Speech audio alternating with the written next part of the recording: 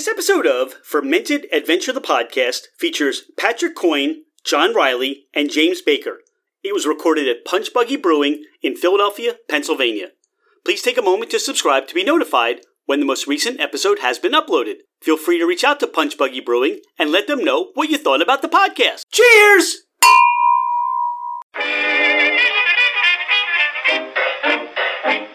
Hello, ladies and gentlemen, craft spirit enthusiasts, and those interested in the intoxicating world of craft distilleries, cideries, meaderies, wineries, and the occasional foray into breweries. It's Rich Shane, and welcome to Fermented Adventure, the podcast, where we bring you the fascinating people that are making the mash, fermenting, distilling, bottling, pouring, and delivering to you some of the finest libations in the world. Before we get started, here are a few housekeeping items. Thank you for bringing the podcast into wherever you are and whatever you're doing. We truly are grateful that you have chosen to listen and make us part of your day. It would mean the world to us if you left a 5-star review. This helps us climb in the rankings, and it makes it easier for others to find us. Don't hesitate to leave us your comments as well. If the podcast didn't meet your expectations, tell us why. We're always striving to improve. You can find us at fermentedadventure.com. We are on Instagram and Facebook as Fermented Adventure. Email us at fermentedadventure@gmail.com. All right, FA Nation, let's meet our guests. We're here at Punch Buggy Brewing Company. He's Patrick Coyne. He's John Riley. I'm Rich Shane. Dawn Ranieri's here, and we're going to talk things beer. All things beer today, and I'm grateful that you guys are on the podcast. Thanks for joining us today. Can't wait to get into this. Talk about how you started and through COVID, and talk about your beer. So that brings it up. How did all this get started for you guys? John, you want to start it off? Yeah, I'll start. Well, so for me, I started to get really interested in craft beer and craft brewing. At an event that was held in the city every year, a place called Notting Head Brewery. Okay. Which used to be on Sansom The Street. now defunct Notting Head Brewery. Yes. Rest in peace, Notting Head, yeah. But it's a brewery that, for me, kind of started things off because a friend of mine always went to this event called the Royal Stumble. He went to this every year, my friend Jason, and he said, hey, you got to check out this Royal Stumble. It's like a really cool event that they have every July at Notting Head, and it's all these different breweries, and they're all trying to kick their keg first. That's the idea of the Royal Stumble, is that you have all these great beer makers that are local, and they were all brewing this beer, and I think this probably started back in the 90s, although I was there, during the 2000s, and it was just a place where the beer was just everywhere. So you brought people in? I mean, they invited just the masses? No, it was one of those things where you had to buy a ticket. So. Right, so you buy a ticket, and then you just kept going back to that same brewery? No, it was something where they actually had people circulating the crowd with pitchers. And you would have a 5-ounce glass or an 8-ounce glass. But the idea was that you could choose what you were going to drink, but it was almost like you were constantly being buffeted with, would you like to try this? Would you like to try that? And it's just, the breweries all had extra people there to try and get these pitchers sold quickly so that they could just keep the tap flowing. So there weren't lines. It was something where everybody was sort of all over the place just talking and enjoying different kinds of beer. And, it was something where it was like just choosing yes or no constantly, because people would come up and say, oh, do you want this from, do you want this barrel-aged beer from Trogs? Yes, I'd like to try that. So then you try that, and then they say, oh, do you want this beer from Weyerbacher? Some of the heavy hitters that were there, you had Weyerbacher, Trogs, Dogfish Head. You have to remember who was established right back in the 1990s and early 2000s. What was it for you that now said, hey, I want to start to brew my own beer? Yeah, well, I think after that event, I went to that event a number of years, and that caused me to then say, maybe I could do something like this. Got my first kit and started brewing beer, in the 2000s. I want to say maybe 2006, 2007. Do you remember what your first brew was and where you got your kit from? It was like an IPA kit. It came in like a cylinder. I don't remember exactly what the brand was or anything. It was one of these, like, it's all right in there, and I made it, and I wasn't particularly impressed with it. It was it was pretty bitter. The first kit that I can remember where I really got into it was a 60-minute clone. Dogfish had 60-minute clone. where it was just like throwing in hops every 5 minutes in the boil, and you end up with this, pungent, really bitter ale that was, it was good, but it was like one of those things where starting to do that, and then I'd have people over. I loved Breaking Bad at the time, the show Breaking Bad. So I'd have people over, and we'd be drinking it and watching Breaking Bad on, on Netflix or whatever, and talking about like, oh man, this is a crazy show about like, cooking something, and we're sampling this thing that I cooked. Basically, it was kind of like the idea of having this thing where it's like a whole process to make it, and that's, it was like that in Breaking Bad with this, stuff that they were making, crystal meth or whatever, but then... Well, I'm glad you went the brewery route, John, and not the meth route. Because it sounds like life could have gone a lot of different ways for you at the time. It didn't go that well for Walter White. So. Right. I mean, had you not really done well home brewing, that meth option might have always been there for you. Right, you got the equipment. Yeah. Now, so... Like a lot of home brewers, I mean, you literally did your first one, didn't really have a good sense of what you were doing, stumbled through it, made your first one, wasn't impressed with it. What was it, though, that kept you going?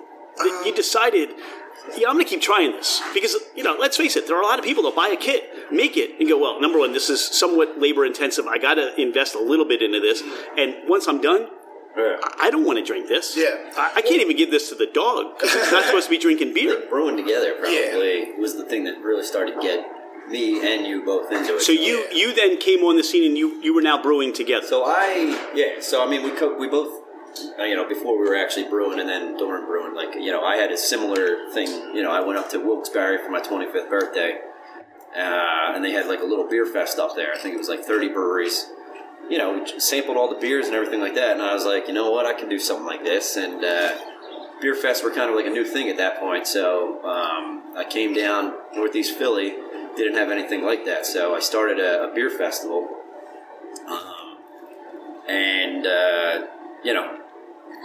That's a pretty big undertaking to say, hey, I'm just going to start a beer festival. Yeah, it was a little bit crazy, but I went up to him and I was like, I'm a web designer by trade, and I told the guy, I was like, I'll do all the advertising for everything if you let me do the beer fest here. We worked out a little contract and everything like that. But this was at Constadter's. Yeah, it was at Constadter's up in Northeast Philly. Which is a good anchor spot anyway, because you have the members. They've got a great environment for that. It's all fenced in. You've got plenty of parking. So it's a perfect environment, So I went to him with the idea. He loved it. He said he had been trying to do it for years, and he was just kind of waiting for somebody to approach him. So we ran with the idea, and we had 30 breweries there the first year, which wasn't enough at all. So we ran out of beer within like 2 hours of a 4-hour beer fest, and people were pissed. So we spent 9 years after that trying to make up for it, and the next year we had 80. So it was too much beer. So we found a nice little better to have more beer than you need. Oh yeah. You pay a ticket and you're out of beer in a couple hours. Because you think about Beer Fest. You say, you know what, that line's long. I'll circle back around. I hit some of these other places, and then you show up and say, we're out of beer. Yeah. So we figured out the formula over that 10-year period, but I would say like 5 years in, I knew all the breweries, I knew everybody, and I was just kind of like, I could do this. Why be on the outside looking in? So we started brewing our own beer, giving it out for free at these beer fests. Is that where you? That's where we started. That's where you and John met. We were both brewing. Okay. We were friends in high school. Yeah. Where'd you go to high school? Archbishop Ryan. Okay. Both went there. Yeah. So the priests and the nuns really, the monks. Friars, home brewing. I mean, isn't that what they did in a way? I don't know if these guys did. No, not those guys. But so my first beer was a blueberry wheat, and it turned out pretty good. And I was like, oh, this is easy. It was like an extract beer, and I didn't really know everything that was involved. Just kind of followed a kit like John did. And then my second beer was an IPA, and it was terrible. So it tasted like, I don't know, like dishwater or something. But so it was all oxidized and absolutely terrible. But anyway, so I continued on with it. John, I don't know. We were I approached him at my brother's bachelor party, and I said, hey man, I'm ready to take the next step. I said, I know that you were interested in doing that too. I knew he was already kind of in the process of getting the trademark for Punch Buggy Brewing Company. And I said, I'm ready to do this if you're still interested in doing it. And he said, yeah. we brewed together a couple times. Then we started looking for locations. Yeah, I was out at a farm at that point in Percy, and then we were knocking beers out there. And what kind of beer did you were up in? So John works for Amtrak, so he was taking the train up to Massachusetts and bringing back these great beers while we're trying to I brought back Julius and Hayes from Treehouse, and they're like Treehouse, if you're familiar, is like this mecca for like the New England IPA style. It's basically one of the first majorly successful New England IPA producers in the country, and they're known, I'd say, the world over for their New England IPA style that basically was birthed between them and The Alchemist. Yeah. I mean, it sounds really great because you've got some different influences that you're now drawing from, not in your local scene. Yeah. So you're really getting a sense of what road you want to go down, and I guess the identity of the brewery you want to be, right? Because you're also pulling from, like you said, you're pulling from areas that maybe Philadelphia or the community hasn't really had yet, unless they go up to the Massachusetts area. Right. And that style was pretty new at that time. Yeah, so absolutely. New England IPA and all that good stuff. Oh, absolutely. Yeah, I waited in line for a couple of hours even once I got up there because that's what they did. Like they weren't distributing it at all. It was, if you want to get this beer, you have to come to the brewery. And I'm standing in this line going, this is crazy. And it took like a couple of hours before we cycled through the line to finally get the beer. And you get a couple of 4-packs, and you're like, I don't know if a trip, a 5-hour train trip each way, to get this beer, it seemed like a lot. But then I had the beer. I was like, this is really good beer. We had some on the farm. Yeah. Talked about how good it was. So then after, I don't know, we brewed for maybe a year and a half, and then we were like, all right, let's start looking for a spot. I did my rounds at the time and found this little spot, and which is owned by a guy who owns a pizza place up the street. And I went to him like 3 times, and I said, can you rent this to us? Can you rent this to us? And then on the 3rd time, he was just like, all right, you know what? Let's sign a little contract, see how it goes for a year. I got there are a whole bunch of questions going through my mind right now. But what was, I guess for him, what was his hesitation? Because really, this spot it's obviously a commercial, more of a garage warehouse kind of spot. Yeah. But unless you're going to find somebody in this area that wants to fix cars, or I guess do some light industrial work out of here, so you're not going to find a tenant. Yeah, it was a complete shell at the time, and there was just a guy here before us that was selling washers and dryers out of here. Yeah, in the 90s, really. Yeah. I mean, it was kind of like a lag. But I think specifically something that he was hesitant about was which way is he going to go? Because I think he also got some offers for people to buy the place. Yeah. That they just wanted to expand it. Yeah, he didn't want to sell it. And I think that he was looking at it like, there are some challenges to renting to different people as far as like, do you trust this person? Are they going to run out on you? Are they going to, burn the property to the ground? Whatever. I mean, people have different reasons why they hesitate on it, and we don't really know. We're not inside his head. But so we looked at a few spots, and then this spot was, this neighborhood was. Now, what year are we talking about? So what are we? 2019, so 2016. 2016. So we did 3 years putting this thing together, this building together. So you're still on the cusp. I mean, the area really hasn't fully turned over the way it is today. Right. And you have the foresight to see what is going to happen here. Well, yeah, some of that's luck, but we took a guess, and I mean, you can see, I mean, there's construction going everywhere, right? And there's a distillery right across the street. There's a cidery a block away from us. So I mean, it's becoming a little destination for people to come and walk around.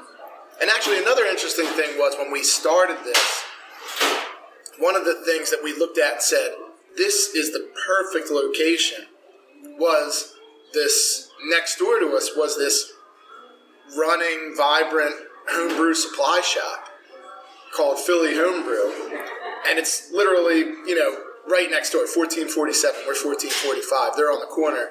And we're saying, we're already coming here to get supplies, to get, to talk to people about, hey, what did you do with this beer? What did you do with that beer? And we said, well, this is, a big plus.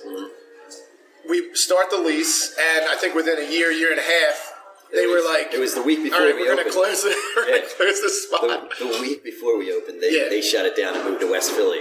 Yeah, so now they're in West Philly, and they have a location over in Jersey too, but they actually do tap installations and everything too. So they set up all of our taps, and I mean, we made some good connections with people. So they were really supposed to be next door for as long as they were supposed to be next door to facilitate your opening, and then it was time for them to leave.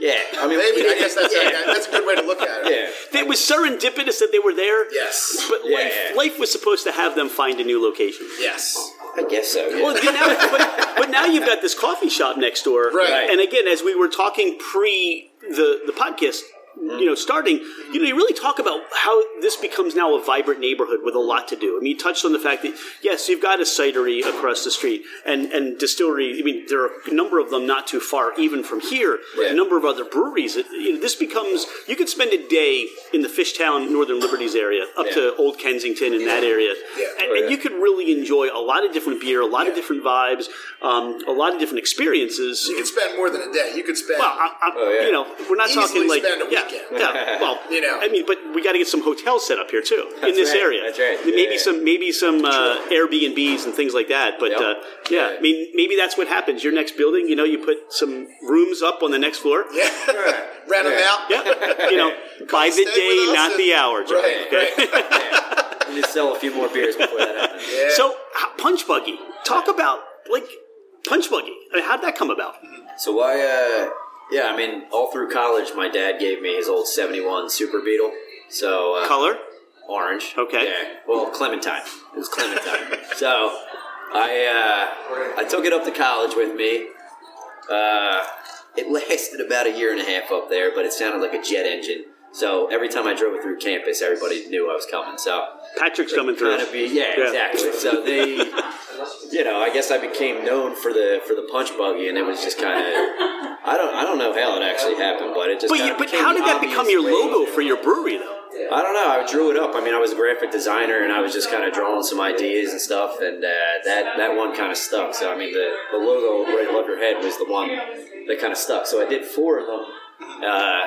With the hops, barley, water, and yeast, and then the hop one everybody kind of liked and stuck on. I mean we have 6 owners, and everybody's like, yeah, that was pretty good. So we just kind of ran with that, and it's evolved over the time, but I think when you talk about it and you sit down, and certainly the beer is the vehicle. That's your brand, right? But when you start to think about the story behind your brand and how people reflect or how you become known or how you get remembered, I mean, there are a lot goes into picking a name. It's almost like, you pick your own, if you have a kid, it's so important you pick that first name. Yeah. Yeah. Or, then what happens? Oh, you don't look like a John. You don't look like a Patrick. You don't look like a Rich. I don't know. Or you just start to look like that and you resemble that. So I think that as people start to think Punch Buggy, right, they understand and understand the brewery and what's behind it, right? Yeah. I think in some ways, though, Punch Buggy, right, is one of those, it's iconic. Like just it's iconic, but it's something that a lot of people will know about. But it also is a real quick reaction kind of thing. You're driving on the road, you've got your brother or sister next to you, you're in the back seat with the parents or whatever, and then you see the car and you go Punch Buggy, and it's real quick, and it's just a game where you just bam, it's fun. So is this something we're actually supposed to be doing in the brewery? Every time somebody orders a beer, you punch them in the arm? Punching everybody constantly, there's Punch Buggies everywhere. But I think that the idea is it's like it's something that for us was just a real quick, let's name it Punch Buggy. Okay. But then at the same time, it kind of resembles this bygone era where things in some ways were just a little bit more laid back, and it was more like about art and about, just the 60s. It's kind of got that throwback feel to it. 70s, it was a 71. 60s, 70s. It was a 71 Beetle, but at the same time. I see where you're going. Yeah, it's this whole, hearkening back to, in the distant past, there were a lot of home brewers in the United States. And then that all kind of fell away at a certain point during, the Depression and Prohibition kind of put a big hit on that too. On that, for sure. Yeah. Well, you could brew it at home, you just couldn't sell it. Yes. But what happened is you saw the depletion of, grains for people to actually home brew anyway. Mm. So that kind of put the damper on that too. Right. what for you? I mean, you're doing some home brewing, you're working this out, you pick the spot, you have a sense of where you're going. But what was that aha moment for the both of you that you knew you were onto something? We had this place rented. I don't know. There's a few aha moments all the way across. Okay. And there's like a lot of like oh crap moments too, where it's like, oh my god, what are we gonna do? Like there's more of those moments than there are like aha moments. Because I was trying to think of this answer to this question when you posted it, but there's definitely more oh crap moments than there are aha. All right, but moments. you still had to be on the. You still had to feel like you're on the right track to something, right? Where you guys looked at each other and said, "All right, we've got something good here." Yeah. So we had a couple beers, and we had all 6 of the owners in one room, and these guys had all bought in after they had tried our beer. So we had like 2 big parties here before we were actually open. We were just giving out free beer to people. My brother was in a band, so we just had music playing, and place was packed. People were liking it, and right away they were like, "How do we invest?" And we were like, like you hadn't even thought of that. Yeah. Right? And so these people were just willing to, jump right into the business and help fund everything. And then we had a business meeting, and I brought the beer, and, they were just like, oh, this beer's even better than the last beers. And then I brewed beer for my wedding, and then one of the other partners' weddings, and then my brother's wedding. And then everybody, it just kind of was rolling from there. The beer was getting better. The equipment was getting better. We were investing time, money, and then, things started to fall into place. We had to start making decisions. So that's where it started to go from there. But I think that there was a time when we were down here, in the real early days, we had it was a 1 keg, a half barrel system. And we're brewing on this half barrel system down here in a completely different kind of building than you're sitting in now. It's just a shell with a lot of there was where that glass front display case fridge was my which is about 20 feet in from the front door where the garage door opens, so people can kind of visualize this. Right. Yes, and so this fridge that we have now, where we're selling cans out of it, we've got a nice, beautiful display, was a residential fridge that I brought down, which was like my secondary beer fridge in my garage. And I'm like, well, let's get that in here so we have a place to put, some cold kegs. And it was like nothing was ready. And this was like, it took 3 years of, building the ceiling, like constructing the ceiling the way we wanted, because it was kind of like, a little bit damaged or dilapidated or whatever at one point.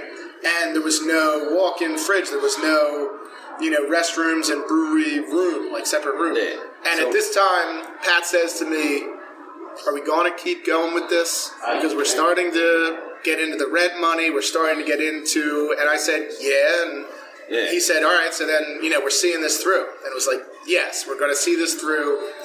And we're just going to sink whatever time and money and effort we need into it to make it an actual back thing. Down. And right. Who knows if that's a good thing or a bad thing at this point, but... I think your story is fascinating. I think it really is because, for whatever segment is listening to this that they're into home brewing or would maybe think to get into home brewing right now, or they're home brewing really well and they're getting that recognition that you got where people are telling them, because this happens, right? And I'm sure you have people come here and say, well, I'm home brewing. Yeah. And they want to give you, kind of ideas or they want to, things like that, which is good, right? Yeah. And they'll bring some bottled beer for us to try and say what do you think about this beer? What can we do a little bit differently? And but this sounds like you're telling the story of every spot that people find their way to, and they either turn around and go back, or, hey, all right, do you really want to keep going? Should we fix the ceiling and start to put in a large walk-in refrigeration box and expand the equipment, right? Yeah. So, we didn't walk into anything that was already here. There were no bathrooms, there was nothing, and then we were making that decision where there was like a shower, which we're like, this doesn't fit. We had to rip it out. Yeah, nothing was legal, so we had to rip everything from the start to the finish. All down to the studs. Even the floor was not. the floor was all kinds of. We had to jackhammer the whole floor up and redo it. Yeah. And these were things, again, you go back to the idea, I just want to brew at home and then start selling it here to the masses. Right. Now you got to think, I got to bathrooms and licenses and all those other things, right? I mean, you've got some really nice bathrooms back there, nice artwork back there. Yeah, but it's hard to say that there's an actual aha moment. I think what we ran into a lot more was we're never going to quit. And it was more of a mindset than a single, this is something I want to do forever. But it was like, every time you brew, you get the smell of the grains. You get the smell of the hops. You get that sensory feeling of, I'm putting this thing together that's going to be this delicious beverage that people are going to want, and I'm going to want. Because every time we brewed it, it came out a little bit better. It came out, and it always, at the beginning, it always smells great. The hops never smell bad when you open the bag. But it's about capturing that and getting that aroma when the glass is finally poured, and you have to, John, I love how your face lights up talking. I really do. I mean, I can see that and recognize it. And you said you had this "we're not going to quit" attitude. Yeah. For the both of you, right? Yeah. Where did that come from for you? Well, so it was tough. I mean, it was tough for that 3-year period, and then there was the whole first year we couldn't swing a hammer. We were waiting on zoning for the city, so we were just brewing. So it was the whole first year we were just brewing. Researching. Researching. Yeah, just trying to make the beer as good as it could possibly be. A lot of late nights where you're on the computer the next 2 years. Typing in, how do you make your best stout? How do you make your best cream ale? And you're reading whatever you can get your hands on. You're listening to different podcasts. I was going and I was I did some brews just voluntarily with with Free Will. With Free Will. We were doing once we actually got our license and everything, we were learning from some of the other guys around here. Second Story. I've been learning a ton from Stable 12. Just reaching out to these guys, the brewing community is great. We're answering questions and letting you come in and letting you take a look. And there's a big goodwill factor. So we're trying to pay it forward too. For anybody that comes in right now, we'll let them brew a beer with us. We'll let them, take a look at our equipment. And we had a guy came in. We were open maybe 3 months or something. He comes in. He's checking the place out. He says, I love brewing. He said, I brewed, I got hired to brew with Levante for a little while. And he said, I'm not brewing with them anymore. He's like, but I'd love to get in and brew. And I was like, all right, how's next week?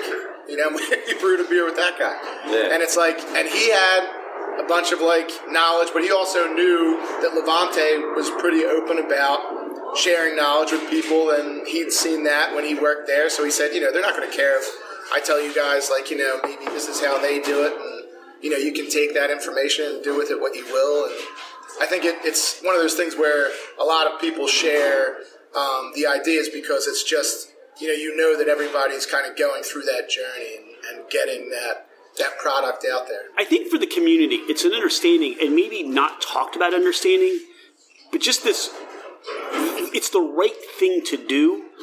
Because if, let's say, the Philly beer scene, you got South Jersey, you've got the surrounding counties. So you look at the region, even down into Delaware in some aspects. But if this becomes a really solid beer scene, it becomes, something where people become more, they're going to make it a destination like you talk about. They're going to know that they can get quality beer and not have to seek it elsewhere. Or not necessarily need to go to a store and just pick up beer because they can't find a good beer that's locally crafted. Yeah. And I think that's what it means for what you're doing and what everybody else is doing to collaborate. To say, come on in, let us teach you, let us help you, let us show you. Because if you get better, everybody gets better. Yeah, and we were, from there, we took it and we built out the space. So, having the beer in the spot and being able to enjoy yourself and kind of feel like you're not sitting in a garage. So we've been, we've been open 1.5 years, and we've been trying to make this place kind of like a whole art piece. Like you're kind of sitting in a little art piece and adding little pieces here and there, so every time you come in it looks a little bit different, and you get a little bit of a different experience. And having the 1-barrel system, which we are now up to a 3-barrel, but allows us to like turn over beer. So every time you come in here, you get a different beer and a different experience. Now, for people, here's a question, Patrick. For people who don't know what that means, a 1-barrel system, a 3-barrel system. So 1 barrel is 2 kegs. So okay. 2 kegs of beer. Yeah. So we were brewing constantly, and that was. You make 2 kegs of beer. It takes you 2 weeks to make it, and we're finding that we're like our first weekend open. We're finding that we're kicking, 6 kegs in like the first weekend or 7 kegs in the first weekend, and at that time we didn't get a beer. Yeah. So we were. Do you know how many breweries that open that we talk to? That happens to them. Yeah. It's like the secret. You have enough beer ready to go on your opening weekend because chances are you may run out. Mm-hmm. Right away, we were like, "Oh my god! Yeah, what are we gonna do? We got to upgrade as soon as possible." Yeah. So the 3-barrel right now, I think, is actually perfect. We have 4 fermenters right now and a bright tank, and the 3-barrel brewing system, which. Certain beers we could squeeze 3.5 out of there, but 3.5 barrels or 7 kegs. Yeah. But we have this. The way our system is now, if we're amped up and we're cranking it out, makes about say like 12 kegs a week because we could do 2 batches one week and then 2 batches the next week, and it takes about 2 weeks for each beer. So you're tying up the fermenter for those 2 weeks. So there's different bottlenecks in the whole process, but and even for you now, you're not just selling all your beer out of this one location. I mean, and you've got contracts, or you're doing work with other bars, and hopefully when more bars open, they'll start putting a tap for you in their system. Yeah. So you also have to kind of plan on that and have the foresight to do that as well, right? Yeah. So we use that. We use that platform as kind of like a marketing opportunity to get our beers in other places, different bars, different distributors and bottle shops around the local area around here. Just so people say, "Oh, like Punch Buggy Brewing Company, where's that at?" Yeah, stop in. And then they, they're like, "Wait a minute, this is in Philadelphia. We're, right by there." I mean, we don't sell to any places that are, Western PA at this point because it's like not yet, right? Not yet. Yeah. But it's one of those things where it's like we kind of wanted a lot of people to see us as a local spot and like to find out that we're so close and so convenient. If you're in Philly. Yeah. There's definitely a lot more to figure out.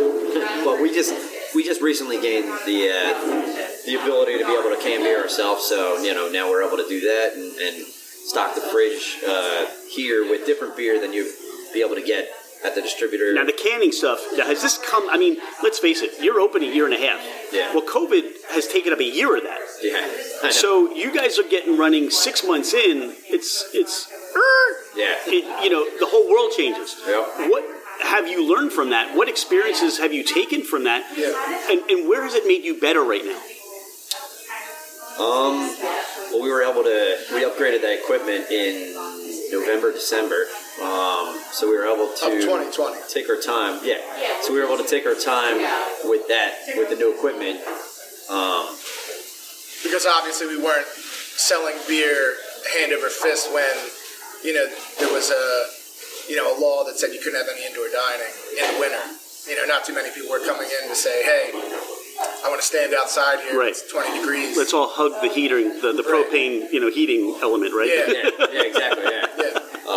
Yeah. I mean, and during that time, we were able to take, age some stuff in some barrels. We were able to do some stuff that takes a little bit longer to get, to the tap. So, we were able to play around with some ideas like that. Now, did you then buy the canning line to do that as well? Yep. Yeah. So we were doing some bottling, and then we switched over to some cans. But we were doing online ordering at the time. We bought the fridge, so you can stop in, grab some beer, take it home with you. So any keeps it a little bit more flexible than if you have a beer here and you like it, you can take it with you. Yeah. So we try to keep 3 to 4 different beers in there to take home. But we're still pretty new to that process. So I'm still figuring that out. Well, you talked about. I don't want to let this go because you said you had more "oh crap" moments. Yeah. Than you did aha moments. So why don't you share a few of those if you like? Absolutely. John, you're ready to jump right in there. I'm ready to jump right in there. So So like, there's some oh crap moments where we were looking at say like when we opened and we sold through so much of our beer supply right away. We said, what are we going to do? We don't have a big system. We can only make 2 kegs at a time, and we're almost completely out of beer. And of course that, then leads into how can we solve this problem? And one of the ways that we did that was we started reaching out to other local breweries and finding people that maybe had a bigger system. Pat had mentioned Second Story Brewing, and when I reached out to them, the brewer, and he also does a lot of the social media over there, Corey, he said to us, we can brew whenever you guys want to brew. We'll get together and, we'll talk ideas and figure something out. And we ended up brewing, they have is it a 7.5 barrel? What their system is? 16 barrel. 16 barrel. So they make 32 kegs at a time. Yeah. So when he does one batch, it's like he's set for a while on that particular beer. We did a collaboration with him within our first few months of opening, and we called it 1-2 Punch, which is kind of like Second Story. I like it. Gotcha. Yeah. And that was like our flagship for a little while, with that being 16 kegs or so, of the 1-2 Punch. Like we had that every weekend. It was a kind of a mix between like a West Coast IPA. It had some of that bitterness that you want to get out of a West Coast IPA, but it also had that hazy feel to it too, where like it's a little bit softer, going down a little bit like smooth from like the oats that we used in it. Kind of borrowed from a couple different ideas that we had, and then ideas that Corey had on what maybe he likes some of that bitterness from the West Coast, so he definitely wanted that in there. So the oh crap moment essentially was just not having enough beer. Yes. Yeah, I mean, there was a bunch of them. So, we had our glycol chiller crap out after the first month.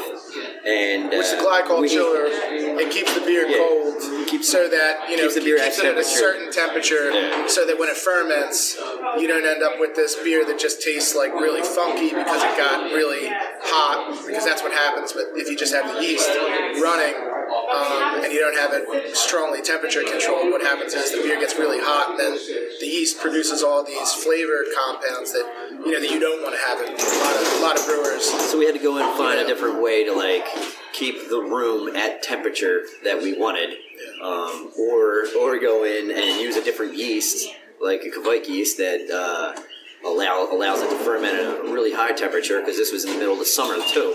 So we were fighting, high temperature. This is giving you all different. Now you've got to kind of think on the run, right? You've kind of got to be quick, which gives you different experiences to environment, to the workspace you're using, to the products, the ingredients, all those things. So you've really learned a lot in even the year and a half that you've been open. Yeah, sure. Yeah, and then I'm hoping that. And I think that it just adds to making the beer better constantly. I think every beer that we make is better than the last, so that's good. And our Untappd ratings are constantly climbing, so that's a testament to us taking a step in the right direction. And also, the equipment's better. We don't have coils anymore. We have jacketed fermenters, so it's easier to clean. You have spray balls and things like that, and just everything gets easier and better. As the equipment gets better, so because we just constantly reinvest back into every time somebody's buying a pint. There's a certain amount of that's just going back and making the place better and getting the next brewing upgrade. Well, before we talk about beer, because we talked about your process of getting here, what goes into how do you guys work out deciding the names of the beers? How does that work for the both of you? Or is that like bringing in all the partners and your brewer? How does that work? Sometimes it does. Yeah. So it's usually bringing in all 6 of us, and then we all have to agree on it. But usually we land on one where we're like, all right, that's pretty good. Yeah. There's some where we'll throw something out and somebody will say, no, that doesn't make any sense. Because you got a lot of people deciding the name of something again. Yeah. So at some point we're like, sometimes it comes up and there's not that perfect name for a beer, and we're like, all right, that's good enough. Throw it up there. It's Friday and we're about to open, so you got to put something up there. But there's some that just fall into place. Like the very first beer that we actually named was Beetlejuice, and we were like, oh, that's perfect. Yeah, I would think a lot of that Volkswagen, Beetle, all those collaboration ideas for the Bug, Right. Yeah. And they've all, like, Stable 12, we did a beer with them, and it was called Horse and Buggy. I mean, it kind of fell into place, and, it was perfect. Hazy IPA. Yeah, you have ones like that that are real easy. They just makes perfect sense right away. Yeah, the can design just fell into place. We did, like, a hologram, and it was like, it was a great one. But, some of them just fall into place like that, and then some of them you're like, all right, guys, it's Friday. Let's throw something up there. Somebody right come up with something just, I got the chalk in hand. I'm ready to go. Exactly. Come up with something clever. Our number 6, the Cirrus Citra Hazy IPA. It was like, well, it's a hazy IPA. A lot of times you think cloudy, so we went with Cirrus, which is just the name of a cloud, and then Citra because we used the Citra and the hops, and it just kind of made sense. And I mean, we only have like 3 kegs of that because we did a split batch, half that and half of our last IPA, which was the Elevated, which we came up with because the L is so close by, and we said, we like the idea of having something tie into the local culture, and the L what gets more local feeling. We'll look cool on cans if we do like the can art for it, which we will at some point. With your graphic design background, I'm sure you're itching to start designing some more can labels, right? Me and one of our brewers, Matt Rowland, and there's actually a local artist here that we were working with on some can art too. He did the American Street Cream Ale. Nate Walker, yes. Yeah, Nate Walker. It's funny how, again, you go farther into thinking about everything through, about how the can and the art and all the processes, just beyond just brewing beer, beyond just picking up the simple ingredients. You've got a lot to think about. Yeah, and we didn't think about any of that. Now it's like, it's good because everybody's thinking about that stuff, and we're backing each other up. So if we have 6 partners, somebody, is catching what could fall through if it was just me and John. So it's definitely helping. For sure. Well, let's do this. Let's bring out some beer. Let's talk some beer. Let's get an idea of your vision, what you're putting together, and we'll get a chance to do that. That's good. All right. Now we get to talk beer. And James, you joined us, and you're going to talk about the cream ale that you brewed most recently. But it was really important that we talk about how the Egyptians discovered beer. Yeah, it's very important for me. I think it's a very fun story. So from, down in history, there have been many things that have been discovered by accident, including the Egyptians and discovering beer. At this point in history, some other people had already discovered fermented beverages, but basically what happened was a random Egyptian guy, King someone, right, had a barrel full of grain and had left it out with no cap on it. It rained. It happened to be a very, very warm day that day. And his wife reminded him 4 or 5 times to make sure he capped that barrel. Oh, absolutely. And he just, I'll get to it. Stop nagging me. I'm sure that happened, and I'm sure he didn't listen. Right. But luckily, this is one of those cases where it's good that the husband didn't listen to the wife. Right. So it happened. It had very rare. It happened to rain early in the morning. And then the pot stayed out in the hot sun where it warmed up. And then it actually rained later in the afternoon. And then around dinner time or so, the husband did remember that wife said to cover it. And he covered it, brought it inside. A couple of days later, it started to smell very weird. And this person just happened to be very adventurous for some reason. And he decided, instead of just throwing it out, you know what? It's got some weird liquid in it. What's the worst that could happen? I'll go ahead and drink it. He drank it, and lo and behold, he discovered beer. Because it was, some type of wheat or barley. And started stumbling around. Started feeling a different feeling he'd never felt before. Well, remember, you have to think about it. In certain cultures, the aspects of, this idea of being maybe a hallucinogenic or just something to change your physical disposition was important to. You had wine, and we talked about mead and things like that. Mm-hmm. People would smoke things just to get a different kind of feel I guess to escape their current life of running away from, barbarians or, marauding groups of people wanting to take over their land. Yeah. So it created a different feel. But you're right. All this by accident. Yeah. This person had to decide, number one, to drink it themselves, to figure out that they were getting sued. But then they had to get somebody else to do it. They had to convince somebody else. You might want to try this too. Yeah.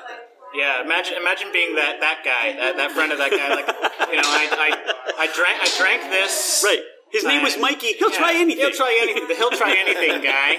And he felt the same thing. See, in Egyptian culture, having something like that obviously would have been what you and I would call a God experience. Right, I'm sure. I mean, this is somebody that's never touched alcohol in their life. I mean, this thing was probably only maybe 2% at the most.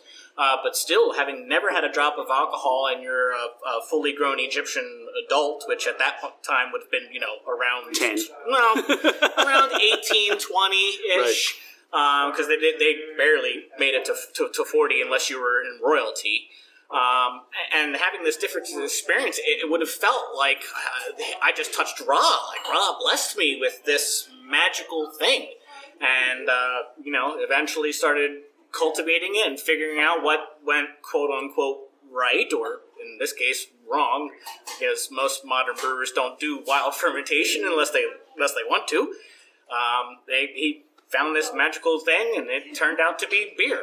So talk about your magical thing. Yes. Your the cream ale, not your magical thing. Oh, well, yes, I will definitely talk about my thing, the beer. The American Street Cream Ale is an ode to my past. Okay. I come from Jersey, and the section of Jersey that I come from is called South Jersey, the real one. And where I grew up on a small farm. In my summer months, I spent at my grandpa's farm, tilling, doing random things. But we grew up on the typical South Jersey stuff, corn and tomatoes. That's half of my diet. That's what Jersey people do. Corn and tomatoes. South Jersey people eat. That's what we ate. Right. So I love the taste of corn, and I wanted to do something that was about me for this beer, and I actually love the challenges that a cream ale brings to a brewer. Making a cream ale that has a lot of taste, with very minimal amount of ingredients that one can select from, considering the style, it's very challenging. So we went through this recipe about 3 or 4 times here, and we're just starting to kind of get the right level of percentages of actually barley versus corn, and maybe we should do a little bit more hops, a little less hops, and eventually on time number 4, we finally got to this recipe here. And when it came out of the taps the first time, we knew we had something special. So is it also based on corn selection, barley selection? Does that have any influence on it as well, or? Yeah, in a cream ale, you BJCP rules are different if you're trying to match a style versus when you're trying to make a good beer. But obviously, anything that's a cream ale should have at least 25% some type of corn in it, some type of maize product. So for us, it was about selecting the ingredients that we already had and we could already get a hold of. Because I had already brewed this, at home several times, so I had a sense of the recipe and what I wanted to bring here. So it was just all about trying it on our equipment and then perfecting it. Because for me, it's all about the process. For me, I love the way you are very technically driven. Yeah. It's either wrong or it's right. Yes. Right? I get that from talking to you. Yes. Right? And it's something you're also going to be proud of, to say, I dialed it in. This is exactly, I can remember. And this takes you back to being in South Jersey, to your grandfather's farm, I think there's a connection. Yeah. And you pay homage. I think there's a level of homage that you pay to your family in this beer, right? Yeah, it's very important for me. Everything that I do when I put something out in the world, I want it to be from my heart. I want it to be from me, and I want people to experience that. So when I have people drink the beer and they try it and they go, "Wow, this is so good. It's so different, but it's so," and they start expressing it themselves. Like that fills my heart, because all I'm doing is you're accepting this, and this is part of me, and it feels really fulfilling. This is delicious. Thank you. You know, a lot of what comes through, you get a lot of sweetness at first, but you do get a little dryness at the end. Mm-hmm.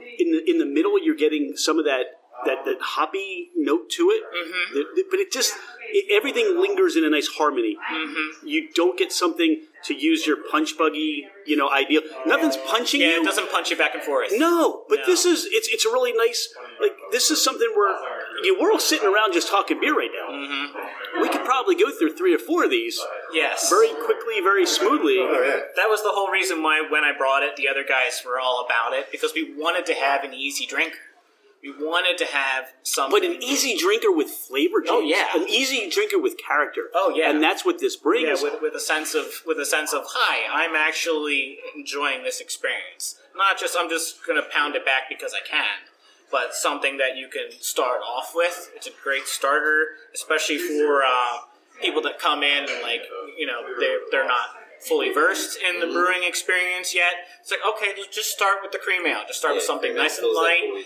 This gives you a nice little good beginner's beer, but it's also for those that are eclectic and experts. They can really fine tune into the depths and complexity that is a nice, beautiful cream ale. What comes to mind for me right now, we're here in your brewery. You've got this. This is a Sunday right now, and you're packed outside. Mm-hmm. It's a beautiful sunshine. You got all these picnic tables and tables going on, people enjoying your beer. Where we are here, and I don't know the full history of, this is an area where it was wall-to-wall breweries back in 50s, 60s, 70s, before the area kind of turned down. You had Schmitz not too far from here. Right up the street. Yeah, right up the street. Now, what I get is I get this feeling like this is something in a way that would have come out of this area. This is just something that the guys that were working in the mills and the factories and the ladies that were here raising their families and but this is the beer that you'd go down to the corner bar and have on tap. Yeah. I just get a sense of that this is brewed here, not just to pay homage to you and your family and your experience. I think it pays homage to this neighborhood. Mm-hmm. I really do. Yeah. And I don't know how many cream ales were coming out of the area. But I get a sense that would have been something very close to what was being done. Right. I feel like cream ale is more of it's definitely gaining some more popularity. Yeah. As of recently. It still is, but it's all IPA all the time. But cream ale is definitely making some sort of a comeback. Well, I think that when we talk about IPAs, we've had this conversation. That's been the wave, right? And when you talk about being an artist, you do what you understand, you do what you know. But every once in a while, you get an influencer. You want to start to dabble a little bit on something else, and bring to the marketplace or bring to those beer drinkers something a little bit different. Yeah. I know you like your hazy. I know you like your the bold, lots of hops and stuff like that. But maybe you want to just kind of go off a little bit and try something. Yeah. And then this becomes lifted. And now what do you do with this? Yeah. Yeah, one of the other local breweries that I thought does a great job with the cream ale that kind of comes to mind is the Chamonix Creek. So they're, just up in Ben Salem, and they do a great cream ale. Ours is, to me anyway, ours is slightly different to where you get a little bit more of that hop, and the ABV is just slightly higher, but it's a beer drinker's cream ale. It is, yeah. I look, yeah. But you bring that perspective, right? Yeah. That's what I'm saying. That if you're looking for the hops, you're not going to lose it here. Yeah. But it's also not going to be like a steamroll of hops. Yeah. Mm-hmm. You're just going to get it enough to really balance out. And this is why I'm saying you could drink this all day without feeling like your taste buds are just blown apart after a while, because that happens. Yeah, and then if you drink something else, you'll still be able to taste it. Right. Most of the time when you're drinking these double, triple IPAs with, the IBUs 90 plus, you can have something else after that, and you'll taste it. But it won't taste the same if you come back and that's the first beer you drink next time you're at that brewery. Because once you have that numbness... James, you bring up a great point, and that shouldn't be overlooked. And even educating me and Dawn and what we do, we'll go to some places and maybe we don't like the beer or maybe we won't like what they're making, but we have to remember it's also the way we've, the lineup and the way maybe we've had it, or really what we had an hour ago or what we've eaten. Because it's hard. We want everything. It's like we want everything to be perfect as a consumer. Yeah. And you as a brewer, you want everything to be perfect, but everybody has different palates. And you never know what they ate just before they came in here, or what they had, or they're all stuffed up, their nose doesn't work, or they've been just wearing this mask all day. And did you come from the distillery across the street? Not yet. No, but this is awesome. This is a great cream ale, and I appreciate all the time you took and produced it. What are we going to drink next? What's next? We can start with the Saison. Okay. Or move on to the Saison. Move on to the Saison. Yeah, so it's our rustic brewed Saison, and we've been working on this one for a little while. And so we had hired a guy from the neighborhood who started on this recipe, and we evolved it over time. But Christian, who was he was brewing a little while for Philadelphia Brewing Company. So he was our first hire, brewer. first brewer, And then James came in and filled the shoes. And this is on the books. You didn't just pay him in beer. You actually street. Hey, street legal. brew beer. We'll give you Bitcoin. When Bitcoin was $1. And a free 4-pack. Yeah. But I mean, this beer really relies on the yeast. We use a Belle Saison yeast, and I mean, it's you can really taste it. It's slightly different than a traditional farmhouse Saison, but I feel like there's not a ton of Saisons out there right now, and a lot of our customers say that when they come in, like they're looking for Saisons. Original 13 right up the street, the cidery. They can't find a lot of Saisons on the market right now, so they come to us and purchase our Saison and always keep it a tap full. So I mean, it's definitely a different beer. You get almost kind of like a bubblegummy kind of aftertaste there. Yeah, I mean, that's what I talk about. I mean, James, you hit on what you were looking for and what you wanted to see in the cream ale. This is what you get to do. You have an idea. Mm-hmm. I love the influence about what you're telling me I should have in here. Yeah. But you do get this essence of bubblegum at the end. There's a sweet... Bit of that coriander, you get some of that flavor in there too. Yeah. Yeah. So why is it, is it just filling a need, or was there an idea that you came together and say, really like to try doing a Saison? I mean, I think we all kind of have passions for beers that we actually like too. So we have 4 brewers amongst us, and one of them's not here, Matt Rowland. He's heavy into the IPAs right now and the sours. So he does our pushing up pedals, but I mean, I just enjoy Saisons. I love Saisons, and just been tweaking the recipe for a long time, until we landed on this. It was also we brew by committee, right? So John brewed with me also. And we all kind of have a different idea of what do I want to make, what do I want to drink that I made. And I think at the time that we first brewed this Rustic Road Saison, Christian was like he was the one who kind of drove that beer. That was a beer that he loved, went from his own brewing experiences. And then he said, I can make a really good one of these, and we can put it on draft here. And we said, all right, that's great. He loved having a lot of flexibility when he came here to a little 1-barrel. Right. Having the flexibility to create, and if he messed up, it wasn't going to be that big of a deal. So, he had a lot of hand and creativity to be able to, get in add some extra things.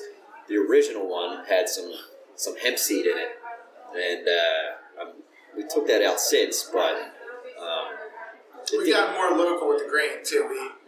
We use Double Eagle malt. Double Eagle malt, yeah. That's a local company. They I don't know if you guys are familiar with Double Eagle, probably, right? Yep. So now, is that important for you right now? I mean, the progression. I think we talked about this, Patrick, when we were kind of off a little bit, that you're really seeing the progression with what you are doing here at Punch Buggy and bringing in other people to help and influence what you're doing. But that's the next thing. I mean, sourcing your grains. I mean, when you talked about starting up, you had the brewing supply next door, so you kind of had what they had, and you were able to use what they were using. Yeah. They also had like these influencers that worked there. They were really big about getting people involved who were home brewers themselves that worked the front of the house over there. And I think that they also, threw in their 2 cents. One of the things about brewing by committee is the intelligence of the many is always going to be smarter than the intelligence of the one or the few. Right. So I think that when we talk about Christian, we talk about James, what he's brought to us, it's stuff that maybe we didn't, as owners think about prior to bringing these guys on, who they've had all of their own experiences with brewing. And it's led to a lot of different pathways that, maybe we've took and said, these are the beers that we can put up now because we have all this collective intelligence, this, wealth of experience between myself, Patrick, James, Christian, Matt. We all have a hand in what you can taste at Punch Buggy every weekend. I think it's really fascinating listening to the three of you right now and what you talk about with some of the other brewers and people that you're collaborating with and bringing on. Everybody doesn't seem to have a large ego about what you're doing. You have more of an ego about wanting to put out the best beer possible to when people come in, they know, wow, this is great beer. Mm-hmm. And that's where you feed your egos from, not, hey, that's my beer. Yeah. I don't hear that from you. And that's, with the new equipment and everything, and developing the recipes with the one barrel system, I think that's where we are now. Like, we're still learning a lot about this system and trying to constantly make tweaks and upgrades and things like that. But one of the beauties of the old system, like you said, the one barrel, we had just so much time to brew, and we were brewing, at times 2 or 3 times a week during our first year when we were really cranking before, COVID, where we were just like, what are we going to brew this week? We got to brew something different. People want something different. If you go on Untappd now and look at our, Punch Buggy Brewing, there are so many different beers that we've brewed over the span of a year and a half that you can just look down and say, oh, you guys brewed you guys brewed this, we brewed a bunch of kettle sours, we brewed, a bunch of different, a lot of different, different style stouts, and we actually, also came up with this battle beers concept where it was like we both were going to brew similar beers and then have people vote on which one we like better. So I like that. That sounds like a lot of fun. And then the winner of that would brew a full batch. So we except now you've got larger systems, so you're not just really going to no. But then it was a cool idea. That sounds like fun too. I mean, it really gets. It's not the competition side of I'm better than you. It's the competition side that you each make each other better. Yeah. And who gets the benefit? It's the people that are drinking the beer. Right. I will tell you that one of the things that's enjoyable for this is as we're kind of sipping through this, as the spicy notes seem to come out a little bit more on this, which is really nice. Yeah. Yeah, I like those. Yeah, the spicy notes in there. Saisons could go, 2 different ways, and then you can get more. So Matt's working on a recipe for another one that's going to be, more on the fruitier side, farmhouse style saison. So that's coming down the pipe too. But this one, like you were saying, I want to keep those. Spicy, bubblegummy type coriander flavors in there. I think they work really well on this style, but saisons can kind of be all over the map. What's the next one we have? This the stout flavored stout. The stout flavored stout. Yes. Okay. So if you didn't have enough stout, now you want to add more stout. That's right. Okay. So the way we came up with this one, we wanted something that was, kind of went with the season a little bit. This being, March, you have St. Patrick's Day, and people want to drink something akin to like a Guinness. So just like along the lines of like just your typical dry stout, but I do feel like we wanted something that had a little bit more sweetness than like, per se Guinness. So how did you add the sweetness? What was the recipe there to do that? It's all grain base. Yeah, it was the grain base had a little bit more. I'd say like a little bit more, just like maybe American two-row. A little bit more American two-row. A little bit more, in terms of how we fermented it. We fermented it, a little bit. Yeah, it's a complex grain base. Yeah, grain base. But Are you guys closing out? I'm sorry. But and then we put it on nitro now too. So we Now, what does the nitro do? And for brewers, how do you sense the difference between the general carbonation, I guess, regular carbonation, and bringing in nitro? So this is a combination. We do a 75-25 split. But James is good at explaining this. James, you want to take this one? Yeah, sure. So the one of the main reasons you want to put a beer on nitro is the difference between a regular carbonized beer and a nitrogen beer is actually the size of the bubbles that are in the side. So once you have the CO2 and the nitrogen actually absorbs into the liquid when it's released out of the keg, the bubbles are actually about a tenth of a size. So when you get that nice, beautiful cascade, whenever you've seen nitro poured out of tap, that's what's happening. Is the nitrogen is actually releasing, and it's releasing the CO2 in a way that makes the bubbles smaller, and it adds such a different complexity to the body, the nose, the mouthfeel, everything to the beer. So, Yeah, to me, it's a creaminess to it. Yes. Right. Yes. And that seems to be when people explain it to me. Mm-hmm. That seems to be the general essence of what somebody says. Yeah, so what happens is, as you put the beer into your mouth, because the bubbles are smaller, it literally allows it to coat your tongue deeper and get deeper into your tongue. So it feels silkier, it feels smoother on your tongue, and you get to experience a little different effervescence that you wouldn't if it had just been normally carbonized. So you really want to put a beer on nitro that can handle that type of experience, and it can be anything from like a big IPA. IPAs have been on nitro to a stout like that, but you have to be careful on your selection. We always try to feature beers on nitro here that are a completely different experience than it would be if you just drank it, naturally carbonized. Well, I'll tell you what, I'm loving the flavor here, and like you're right, it's a nice stout, and then you get a stout on stout. I mean, it's like there's like two waves that this kind of hits you, which is really nice. Yeah, I think nitrogen's kind of like on demand. One of the things we talked about, the stout's incredible, and we just really enjoyed that. But you brought out, all right, so all the time we were talking about IPA, and we're gonna enjoy one of your IPAs. That's right. Yeah. So talk about the IPA we're gonna have. So we've just been working on, we've been working on our process for the IPA. I'd say the longest out of any beer. Just, there's a million things you can do with IPAs, timing, like when the hops are going into the tank, when they're coming out, when we're cold crashing, how many cold crashes, we can go on and on, but percentage of oats, percentage of wheat. Yeah, so we've been working on all of those things over and over again. Now, is this your number one seller? It is, by far. It sells 3-1 probably. When you say, is it our number one seller, everyone's a different version. But the style is definitely our number one seller.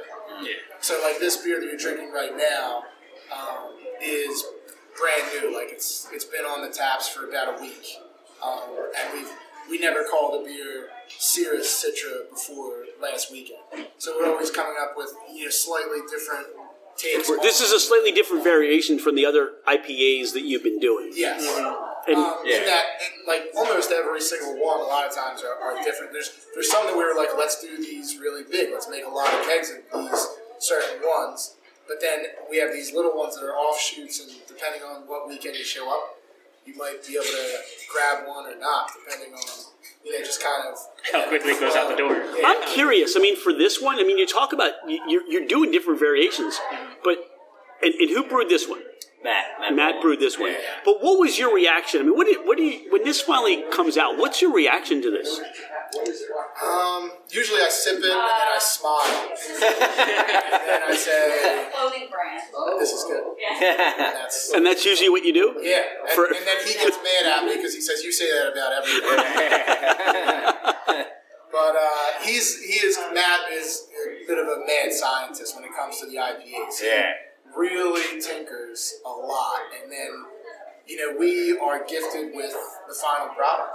It doesn't matter how good it is when it comes out. He's always like, you know what, I think I can do it a little bit better. And then he always has something that he wants to change up a little bit about it. But he tweaks it and then hence a different name. Yeah, I feel like you get a lot of tangerine, piney notes on that really come through. There's a dryness to it, but then you get the herbaceousness that kind of lingers. Mm-hmm. Yeah. So, yeah, this one definitely has like a lot of like citrusy, juicy notes to it. It really does. That come through, yeah. And I think for us, for Dawn and I mean, that tends to be on the IPA side more what we gravitate towards. Like, we want the juicy to that. Yeah. Because I know there are tons of IPAs that just, hop you to death. Yeah. And that's okay, because that's what some people are looking for. Yeah. Yeah, we've been working on our processes to try to get that vegetal matter out of there as quick as possible. What matter? Get the vegetal.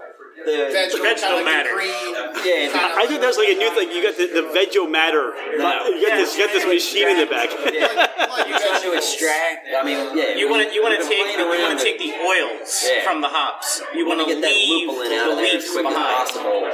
And we've been messing with the timing of that so much to where. Yeah, I mean, I think Matt's got it down. He's going to continue to be the mad scientist and mess around with it, but just pulling that lupulin off of there and getting it, like I said, vegetal matter out of there as quick as possible, and that's really what's bringing across that juiciness that you're Here's what it's time. A lot of it's a little bit more it's timing. creamsicle. You know what I mean? Like, Certain versions, it tastes more like OJ. You're big on that creamsicle. I swear, the one time we made the cruise control, and I said, I'm getting about 60% creamsicle. Yeah. Like We it didn't was let him almost live it like down. drinking a creamsicle. Look, I mean, at the end of the day, but this is the stuff you get to do. This is stuff you get to play with and see what's going to come out and see what's going to stay. And like, I don't want to harp on it. Yeah. But this, hopefully, we're like 2 weeks away from you'll be able to have 75% in your building, and look at all the people showing up to drink your beer. Mm-hmm. From like just doing a beer festivals, from going to beer activities, from home brewing, to what you're doing today, to where you've become this destination for the Philadelphia craft beer scene, where people want to try what you're making because you're making high quality, really amazing beer, and that's got to give you guys a good feeling. Yeah, this Absolutely. It sure does. So what is the future for Punch Buggy? Where do you guys see the next couple of years? Maybe next week? Where do you guys see yourself next week? Next week, still here. Okay, keep the good. doors open. Good. Yeah, no, we'll see. I mean, there's a lot going on in the neighborhood right now. In the next year, it's hard to tell, but by the end of summer, we should have a better picture of what's actually going to happen, because there's Some building, right? commercial space going on next door. There's art studios that are going on right across the street. So, I mean, S Cafe just opened up right next to us. So there's going to be a lot more foot traffic going on. It sounds like you're only going to be busier Yes. with more opportunity. Hoping so. Yeah. That'd be I great. think the eventual idea is to make a beer theme park somewhere. No, I'm just joking. Yeah. That's not real. Bring back, Busch Gardens, Punch Buggy Gardens. Gardens. All right, I love it. I love it. And we'll have people running around in costumes. Car-themed roller coasters. Yeah, exactly. Yeah. No, I love that. But look, I mean, you think about it. I mean, maybe in another location, or you're going to expand your equipment. I mean, that's always the next step, because we're watching you guys grow. It's like watching your children grow up. Right. Yeah. I mean, we always talk about those things, but it's hard to say exactly what's going to happen in the next 3 to 5 All right. years. So when you guys are all when nobody's around, you're brewing. What do you talk about as far as the growth? I mean, is it really Punch Buggy Gardens? No. I mean, I threw this one idea out there, and I'm sure this probably won't happen, but my thinking was we could maybe do something where it's like brunch extended, like breakfast all day. So like a second location where it's like a Waffle House meets a brewery. I love it. Yeah. Now, some people who are other owners, and they also have a say in the plan, would probably look at me and say you're insane. Okay. And we're not going to do that. So that's just a side dream of mine. Until your Punch Buggy Waffle House opens, and you say, "Hey, here it is. Yep, that was my dream."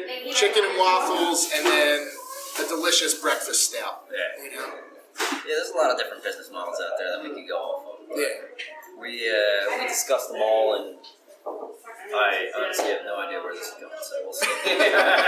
But it's going. Look, I have to tell you something. This has been great. We've been looking forward to coming back and sitting down with you guys again. But this is, I say this has exceeded our expectations. I love your passion, your enthusiasm. I love the technical nature by which you guys bring to the home from your home brewing experience to what you're doing now. But it's fun for us just to see your experiences, your energy, and just different kinds of beers, and just the idea that goes into them. So appreciate the time you took to sit down with us, and look forward to doing the grand opening at the Punch Buggy Waffle House. Yes. And we'll go out to the farm and we'll drink some more cream ale and just all kinds of more Punch Buggy swag coming out of here, right? Yeah, we got to get some of those T-shirts too. That's fine.